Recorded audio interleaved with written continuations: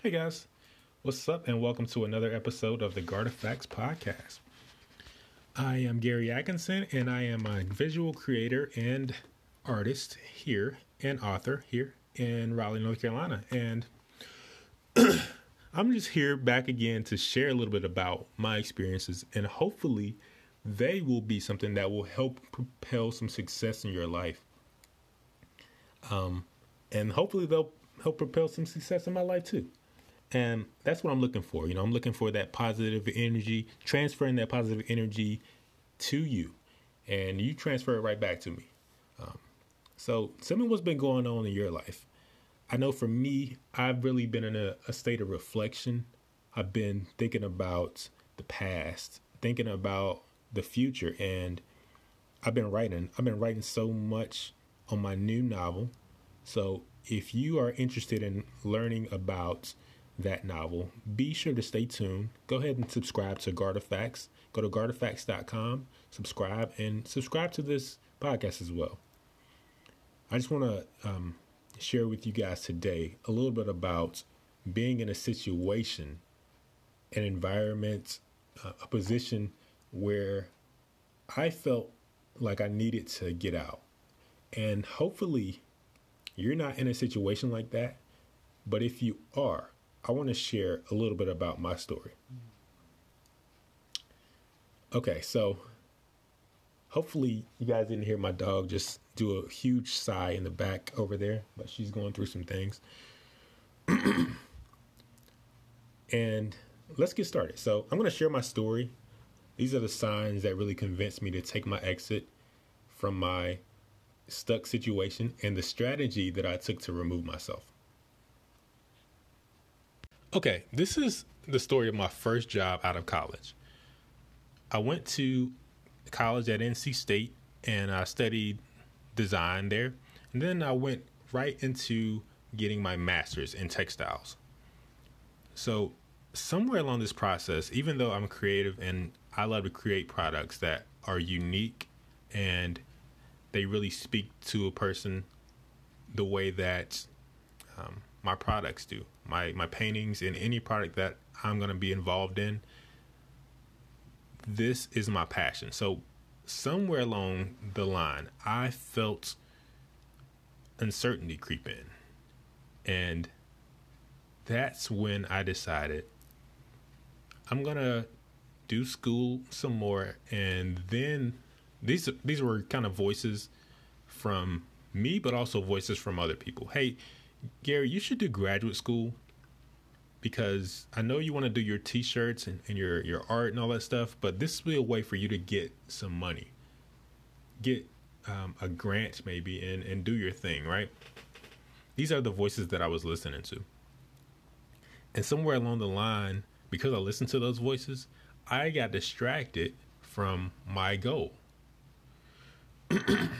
And I fixed my mind at some point to think that shoe design was what I was the most passionate about.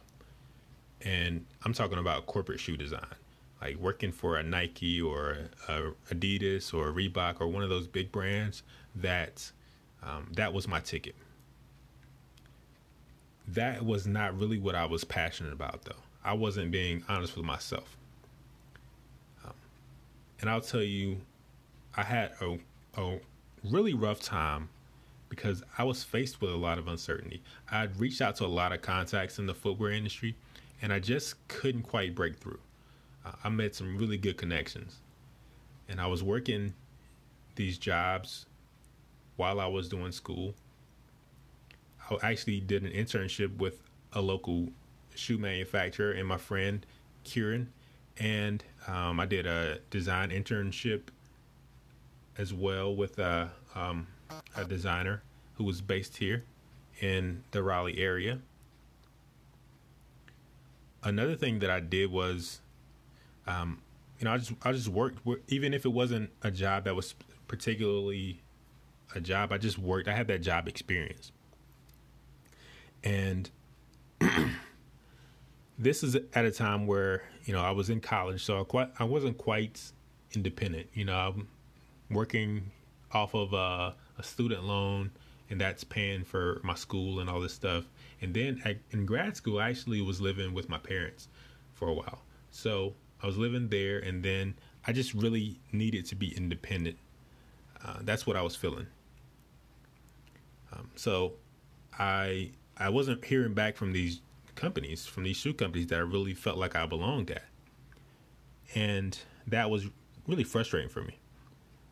But my focus then was to better myself, to be independent, and to get some experience and one day be able to land my dream job, what I thought was my dream job. So I decided I'm just going to take the first job that I can get that's somehow related to textiles. And this is how I got my first job out of graduate school at a major textile manufacturer. And they made fabric. So I ended up at my first corporate job here, and we'll just call them Texco. And at this company, I did an interview. I presented the parts of myself that, I mentioned how creativity is my passion. And I love creating products, creating designs. And when it came to my salary, I really wasn't even prepared for that. I accepted a salary that was way less than what I deserved. I mean, I had work experience and I had graduate school, so I deserved a salary more than I took. But I said, I actually am going to take this because I need to have some type of job that's in the textile industry, and I need to be working towards that goal. This was not the right position for me, and I'm going to tell you how I figured out this was not the right position and the steps I took to get out of that situation. So the first red flag for me was that I was noticing discriminatory practices from this company. Once I started working at the company, I quickly realized that there was a latent discrimination policy there. What I mean by that is people on the floor, there was a manufacturing floor, and then there's an office. In the office, I was the only black person that was working in the office. That was a little, to me, isolating, even though all the people there I really got along with, and I made some really good friends there. And one of my friends, Janie, is a friend that I still stay in contact with. But as far as a workplace setting, I feel like diversity is really important. And this, for me, it led to other things. One of those things was the people on the manufacturing floor. There was kind of you could kind of see the line. You could see who communicated with who and who didn't like communicating with who. So there was, black, Hispanic, white workers there. And because a white worker might not want to talk to this black worker, or this black worker might not want to talk to this Hispanic worker, or whatever it might be, you could kind of see that was affecting the workflow.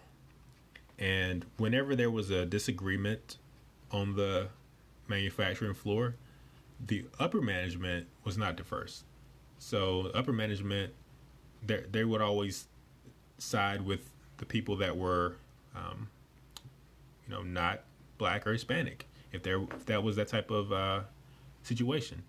And I noticed that because people would tell me, people on the manufacturing floor, they would let me know. But I also just kind of felt the energy whenever those disagreements happened. But another thing for me that was a sign of that latent discrimination policy was after I started working at this company, they initiated a random drug testing policy. And this was not present before I started. So this was maybe about a month or so in. And even though this this drug testing policy was supposedly random, I was chosen to do this drug test back to back to back. So 3 out of 3 times was the only black person working in the office area, and I was chosen to do this random drug test 3 times. Now, one thing about me is this was my first job out of college, and I'm hardworking. So I show up to work on time every day, and I overperform. I I would never show that I would never show up to work intoxicated or under the influence of anything. That's just not the type of person I am. But after I took this drug test the first time, I said, okay. The second time, I'm like, okay, this is kind of weird. And I even had a manager that came up to me after or maybe I was on my way to doing the drug test, and he said, this system is a random thing. We just put the names in the computer, and they give us what pops out. And I felt that was kind of one of those things where he feels guilt that he has to communicate that to me, to make this excuse. But, to be chosen 3 out of 3 times to do a random drug test, that was a sign that I was being psychologically bullied. I knew I couldn't maintain my sanity in that situation.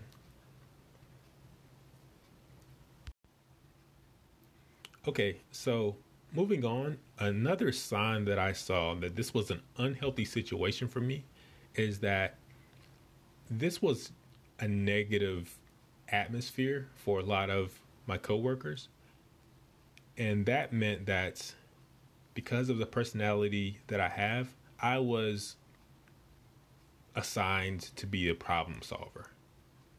What I mean by that is I noticed a lot of times I would have these coworkers that would come up to me. They would be working on the manufacturing floor, and they would come up to me, and because I was not dismissive of them like some people might have been, they would ask me to listen to their personal problems. And I think it's great that people feel comfortable enough around me to share these things. However, it got to be to a point where it was really impossible for me to balance my duties and my part-time job as a psychiatrist. I mean, people would come to me with their relationship issues.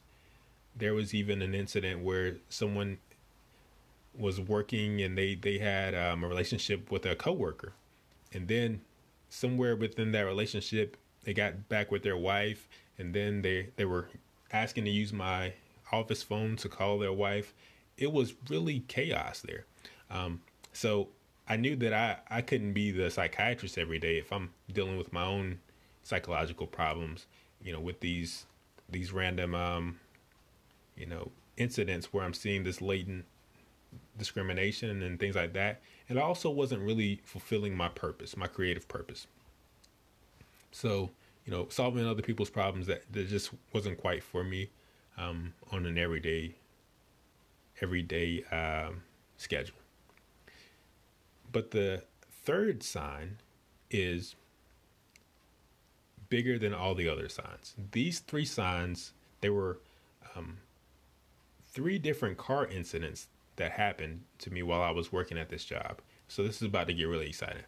Okay, so the first time I had a car accident on my way to work, it was an icy day. It was right after it snowed, and there was ice out. I was driving, but I was driving safely. But this day, I tried to stop right before I got. There was a stoplight, and I tried to stop, and I didn't. I slid on that ice, and I was a little shaken up. But the car, I had some issues with the car. I had some damage to the car. It was repairable though. This time, the car was repairable. I was not harmed or anything like that. I was okay. So that was a blessing. But maybe a month or so later, I had a second car accident. And this time I was actually coming from work. I was driving on Highway 85, coming back to Durham, where I lived at the time. And I remember a van it suddenly got in front of me. It was getting into my lane, and we were going to make a collision. But I decided to react quickly and to avoid that collision, and my car actually hit a guardrail. So I didn't hit the car. I didn't get hit by the van, but my car did a complete spin after I hit that guardrail. I avoided any contact with other cars, so that was a blessing there. But I was really shaken up. I remember calling my sister. I was pretty much hysterical. My sister and my mom showed up, and yeah, it was pretty bad. My car was actually totaled, and this one ended up in my car not being repairable. And this actually, because I didn't have gap insurance at this time, it really negatively affected my credit score. So my wife and my girlfriend at the time, who's now my wife, Ayana, we sat down and um, I was figuring this thing out, and I knew that I had to get a rental car because I needed to go back to work, right? So I used my car insurance to get a rental car, and I went back to work. And this is the first day that I'm going back to work. I'm driving up Highway 85. I was driving in Vance County in North Carolina. So I was driving in Oxford, North Carolina. And this is when I saw a cop car come up behind me. So I'm driving an, Acura or whatever it might be, a white Acura. And this cop is behind me, but they don't have their sirens on. So I'm thinking, okay, something might be wrong, but, maybe I'm good. I'm doing the speed limit. I still was nervous though. At this point, the officer puts his sirens on. I pulled over to the left, and I found out that that was a bad idea. Okay, so I pulled over to the left, and the cop comes up to my car. I have my license and my license out, and my rental information and all that. And the cop comes up. He's already really upset. I can see he's, shaking. The first thing he does is he yells to me. He's like, I remember saying, "Boy, get out of the car." And he called me a boy. He told me to get out of the car, and I was not combative because at this point, this is 2012. This is my first job out of school, and I'd had incidents with police officers before, but I just knew that being calm was the way to deal with the situation. But this, him referring to me as a boy, that just kind of really threw me off. So I actually was in the back of his cop car. He told me to get in the back of his cop car, and I hadn't done anything wrong. I hadn't done anything illegal to warrant that. But it was almost like I took myself out of the situation just to survive it. And that, I guess, to survive that mentally, but also who knows what would have happened if I were to, talk back to him. So I got in the back of the cop car. He did not, I remember from what he said that he did not assume that that car belonged to me. He called the rental company, and he was going to check to see whether I was the rightful owner of that car. I told him that it was a rental. I told him, I showed him my license and all that stuff. Everything was valid. And I let him know that I was on my way to work. I guess he thought that I must have been doing something wrong. I'm drug trafficking, stealing a car. I don't know what it was, but he really treated me really badly. I felt like he was harassing me in a way. You really don't refer to another man as boy, but I guess that was the mode that he was on. So I just kept my mouth shut. I took my ticket, and what I learned was I wanted to know what I did wrong. So after asking him, what I did wrong, if I even did that, or if I looked at the ticket, I'm not sure which one happened. But the reason why he was upset was I was not getting out of his way. So we were both in the left lane, but I should have got into another lane so he could go faster. That was what his thinking was. And allegedly, or apparently, that is some type of traffic law. It was something that I'd never heard of, but I was going the speed limit in that lane, and he was not happy with that. I was really frustrated because I knew that no one in the office where I was going to work could relate to that incident, and me sharing that incident with someone else, they wouldn't be able to process that, because I'm the only black person in this office setting, and I just felt like I should be able to relate that information to someone. I also felt like, why does this even happen? Why did they even happen? So that was my third sign that, after those two car accidents and then this, because I had a rental car, I knew that I needed to get out of this situation. Okay, so after having all these things happen, noticing the signs of my workplace issues, noticing these issues with me traveling to or from this area, I knew that there was something there that I needed to do to get myself out of that situation. I just felt like if I keep going to this job every day in Henderson, North Carolina, that is not feeding my spirit, that there is something that's gonna happen that's even worse than everything else I've experienced. The car accidents were pretty bad. Being harassed by that police officer, that was pretty bad. And, feeling like I was being psychologically tormented, that was pretty bad. But I felt like there was something there saying, wait till you see what's next. If you don't get yourself out of this situation, it's going to be even worse. So I said, I've got to find an exit strategy. And I needed to put in that notice. I got to put in my 2-week notice and get out of here. That's what I said. And I needed to exercise 3 things.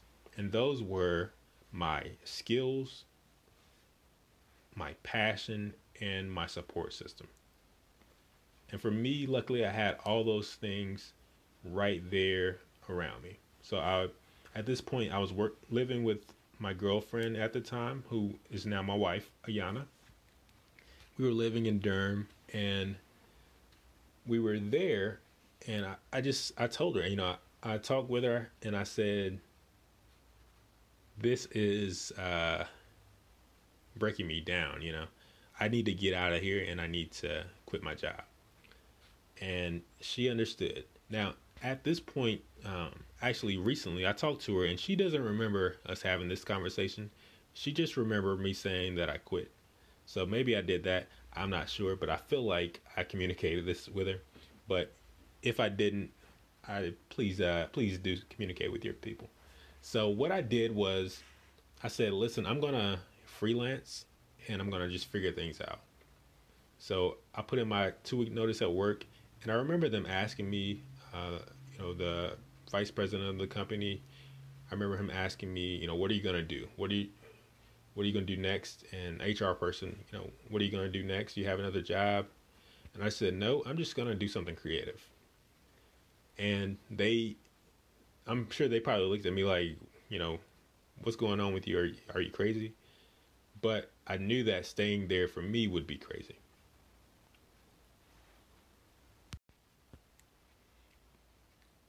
So at this point, I started to go on freelance websites, and I started to do some graphic design. I said, I'm going to do some logos, do some whatever I have to do creatively to earn some income. And that's what I'm going to do.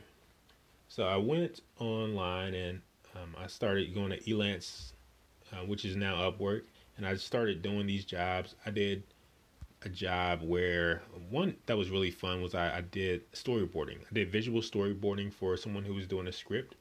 I did logos. I did any type of creative project you can name. And also did some drawing at this point for another illustrator as well. So I really was flexing my creative muscles. And I was really passionate about this. So another thing that I was doing was I was creating as an artist and as an entrepreneur. I had this character that I'd been drawing while I was in college, and I didn't have any purpose for that character. But at this point, I said, why don't I use this character to create something that I'm passionate about? And that is learning through creativity.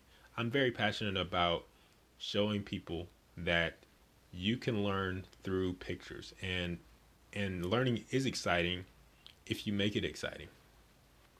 So what I decided to do with Fundo after I gave him that name is I decided I'm going to do a children's book that's going to teach kids the alphabet in a fun and engaging way.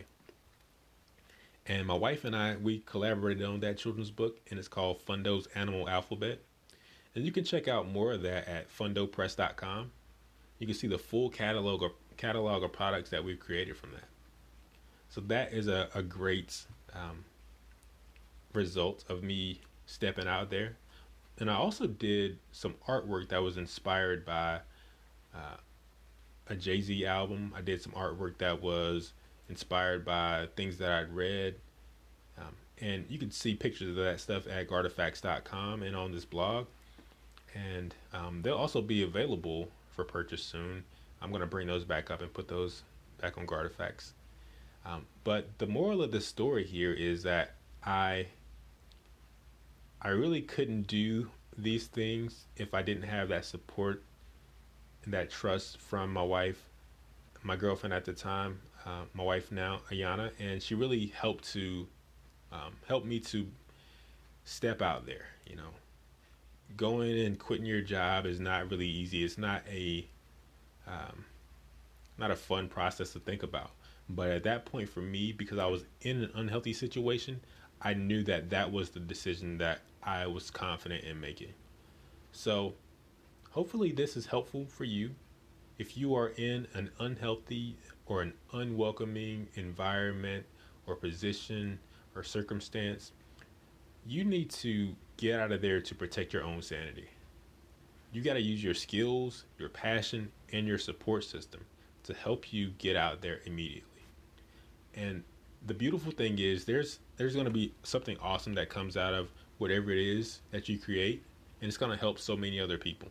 And if I can help you in any way, just let me know. Reach out to me. And I will talk to you guys on the next episode of the Gartifacts podcast. Till then, check out gartifacts.com and let me know what you thought about this episode. Peace.